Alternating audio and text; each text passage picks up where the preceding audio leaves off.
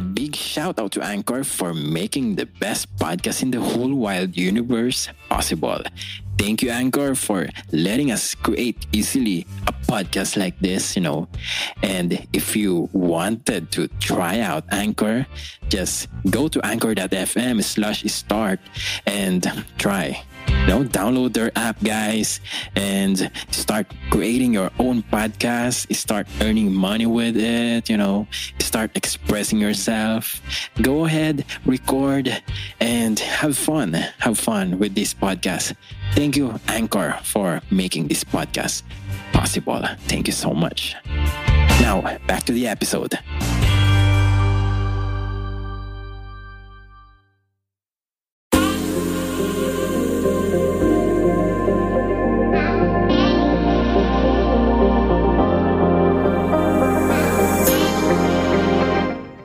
Hello, extraordinary people. This is again your host, Rap, and welcome back to Not Your Ordinary Podcast. In this episode, we are going to have another pod-votion, a shared devotion on podcast. Genesis chapter 21, verse 22. At that time, Abimelech and Phicol, the commander of his forces, said to Abraham, "God is with you in everything you do." Now we are going to focus on that message, which is God is with you in everything that you do. Because, sometimes there are times in our life that we think that we cannot do things or we cannot achieve the things that we want. For example, we are dreaming of becoming something. Nangangarap tayo na may ma-achieve tayong bagay. Nangangarap tayo na magiging ganito tayo in the near future. Pero iniisip natin na parang ang hirap naman yatang abutin ng pangarap ko. Parang ang taas naman masyado. Parang ang imposible naman na mangyari yon. Diba may mga times na nagiging ganun tayo. Halimbawa, pangarap mo maging doktor. Tapos nakita mo na it will took you for about 10 years to become a doctor.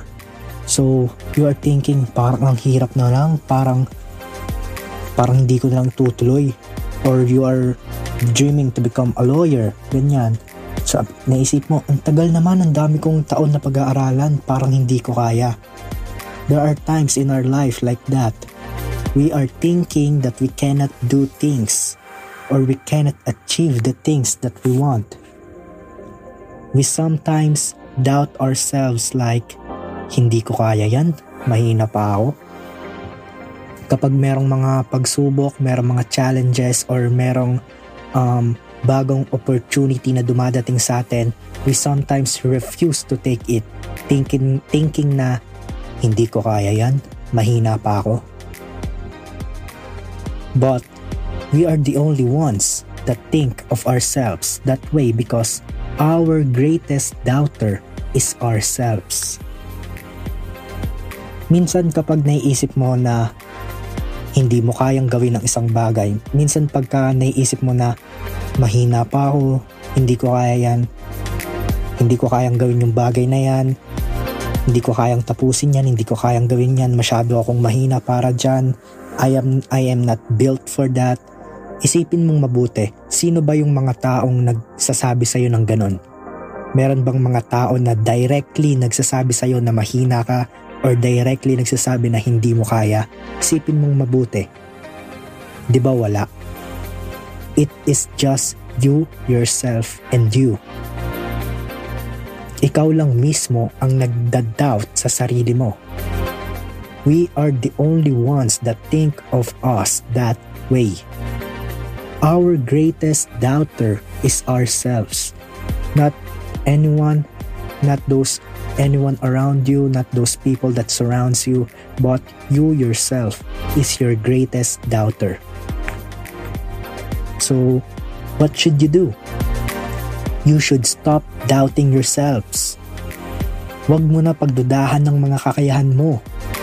Maniwala ka na kaya mo. For God is with you in everything that you do.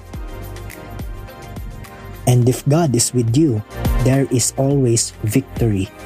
For where God is, there is always victory. Okay? Huwag mo nang pagdadahan yung sarili mo. We should stop doubting ourselves. We should change the way how we think of ourselves. Baguhin na dapat natin yung mindset na hindi ko kaya yan, mahina ako. Baguhin mo na yun, alisin mo na yun. From today on, from now on, after hearing this, your mindset should be, kaya ko yan, kayang-kaya ko yan, maaabot ko yan, matutupad ko yan, magiging ganito ako, magiging successful ako, hindi ako magpapatalo, hindi ako magda-doubt, kaya kong gawin yan because God is with you in everything that you do. It's not just na sinasabi ko to, but it is written in the Bible. Take a look at the Bible. Take a look at Genesis chapter 21 verse 22. It says there that God is with you in everything you do. Okay, and this is my favorite quote. This is my life quote, my life motto. Kung titignan mo yung mga social media accounts ko, kung titignan mo yung Twitter ko, titignan mo yung Instagram, Facebook, and kung pupunta ka dito sa bahay, sa kwarto ko, may kita mo palagi itong mga katagang to. Believe in yourself even if they don't. This quote is said by one of my basketball player idols. He is in the NBA. His name is Derrick Rose. He said this, believe in yourself even if they don't. So si Derrick Rose talagang napakaganda ng mga natutunan ko sa kanya. Napakaganda ng story na pwede mong matutunan sa kanya because at an early age of 20 plus, ganyan, siya yung naging youngest MVP in NBA history. Siya yung pinakabata na naging most valuable player. And after that, nagkaroon siya ng isang season ending or might be career ending na injury, which is ACL injury sa tuhod. So kapag isa kang athlete, kapag tinamaan ka ng ganong injury, maaring yung career mo tapos na, or hindi ka na makakabalik sa dati mong laro, sa dati mong play style. So si Derrick Rose, in-injure niya lahat yon. Hindi niya inisip na hindi niya kayang pagtagumpayan yon. Hindi niya inisip na hindi na siya makakabangon. So nagpagamot siya, nagparehab siya, and then he got back. So after suffering that injury, he got back, and then naglaro uli siya, and then he is dominating the league again. His name is becoming famous again. He is becoming a big threat again for the NBA. And then suddenly, na-injury na naman siya. He tore his meniscus, something like that. Basta na-injury agad ulit siya sa kanyang tuhod na naman. And then after that, iniisip ng mga tao, wala na talaga. Tapos na talaga ang career neto ni Derrick Rose. Wala na talaga siyang magagawa sa NBA. Hanggang dito na lang yung career niya. At least trinay niya, at least naka-comeback siya kahit konti. At least hindi siya nagpatinag dun sa ACL. Talagang hindi lang naging mabuti yung tadhana niya. Talagang na-injure lang ulit siya. So yun na yung mga iniisip ng tao sa kanya. But Derrick Rose never doubted himself. Derrick Rose never ever feel na hindi ko na kayang bumangon ulit. So nagpagamot uli siya, nag-rehab siya for how many years, and then he got traded. He signed to another team, from one team to another. Pinagpasapasaan na siya ng mga teams kasi akala wala na siyang laro, wala nang kwenta yung laro niya kasi nga ang dami niya nang naging season ending injuries. Pero andun pa rin siya. He always works hard. Wala siyang paki sa sinasabi ng iba. He just keeps on pushing and pushing and pushing and pushing himself, believing na kaya ko to, na hindi ako susuko, na hindi ko kayang sumuko. Kasi alam ko that God is with me. Alam ko na hindi ako mahina. Alam ko na malakas ako. Alam ko na may kaya akong patunayan because he believes in himself. And right now, he is playing for the Detroit Pistons, and he now tied his MVP season averages right now. So yung MVP season niya na mga average, so nagagawa niya na ulit ngayon. Ganoon na ulit yung average niya sa paglalaro ngayon. So Yun yung naging bunga ng hindi niya pagsuko. Yun yung bunga ng pag-iisip niya na hindi siya mahina, na kayang-kaya niyang pagtagumpayan yung mga yun.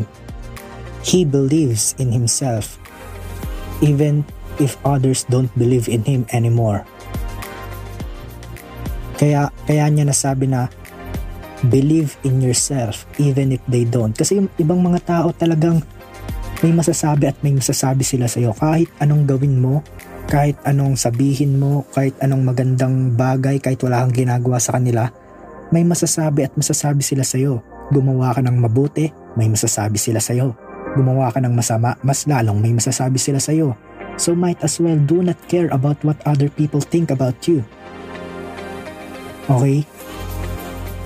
Huwag mo nang pakialaman yung mga sinasabi ng iba, lalong-lalo na kung yung iba, yung mga nagda-doubt sa'yo, yung mga nagsasabi na hindi mo kaya yan, na mahina ka. Huwag kang makinig sa mga yon. Maniwala ka lang sa sarili mo. Believe in yourself, even if they don't. Because you can do it, for God is with you in everything that you do.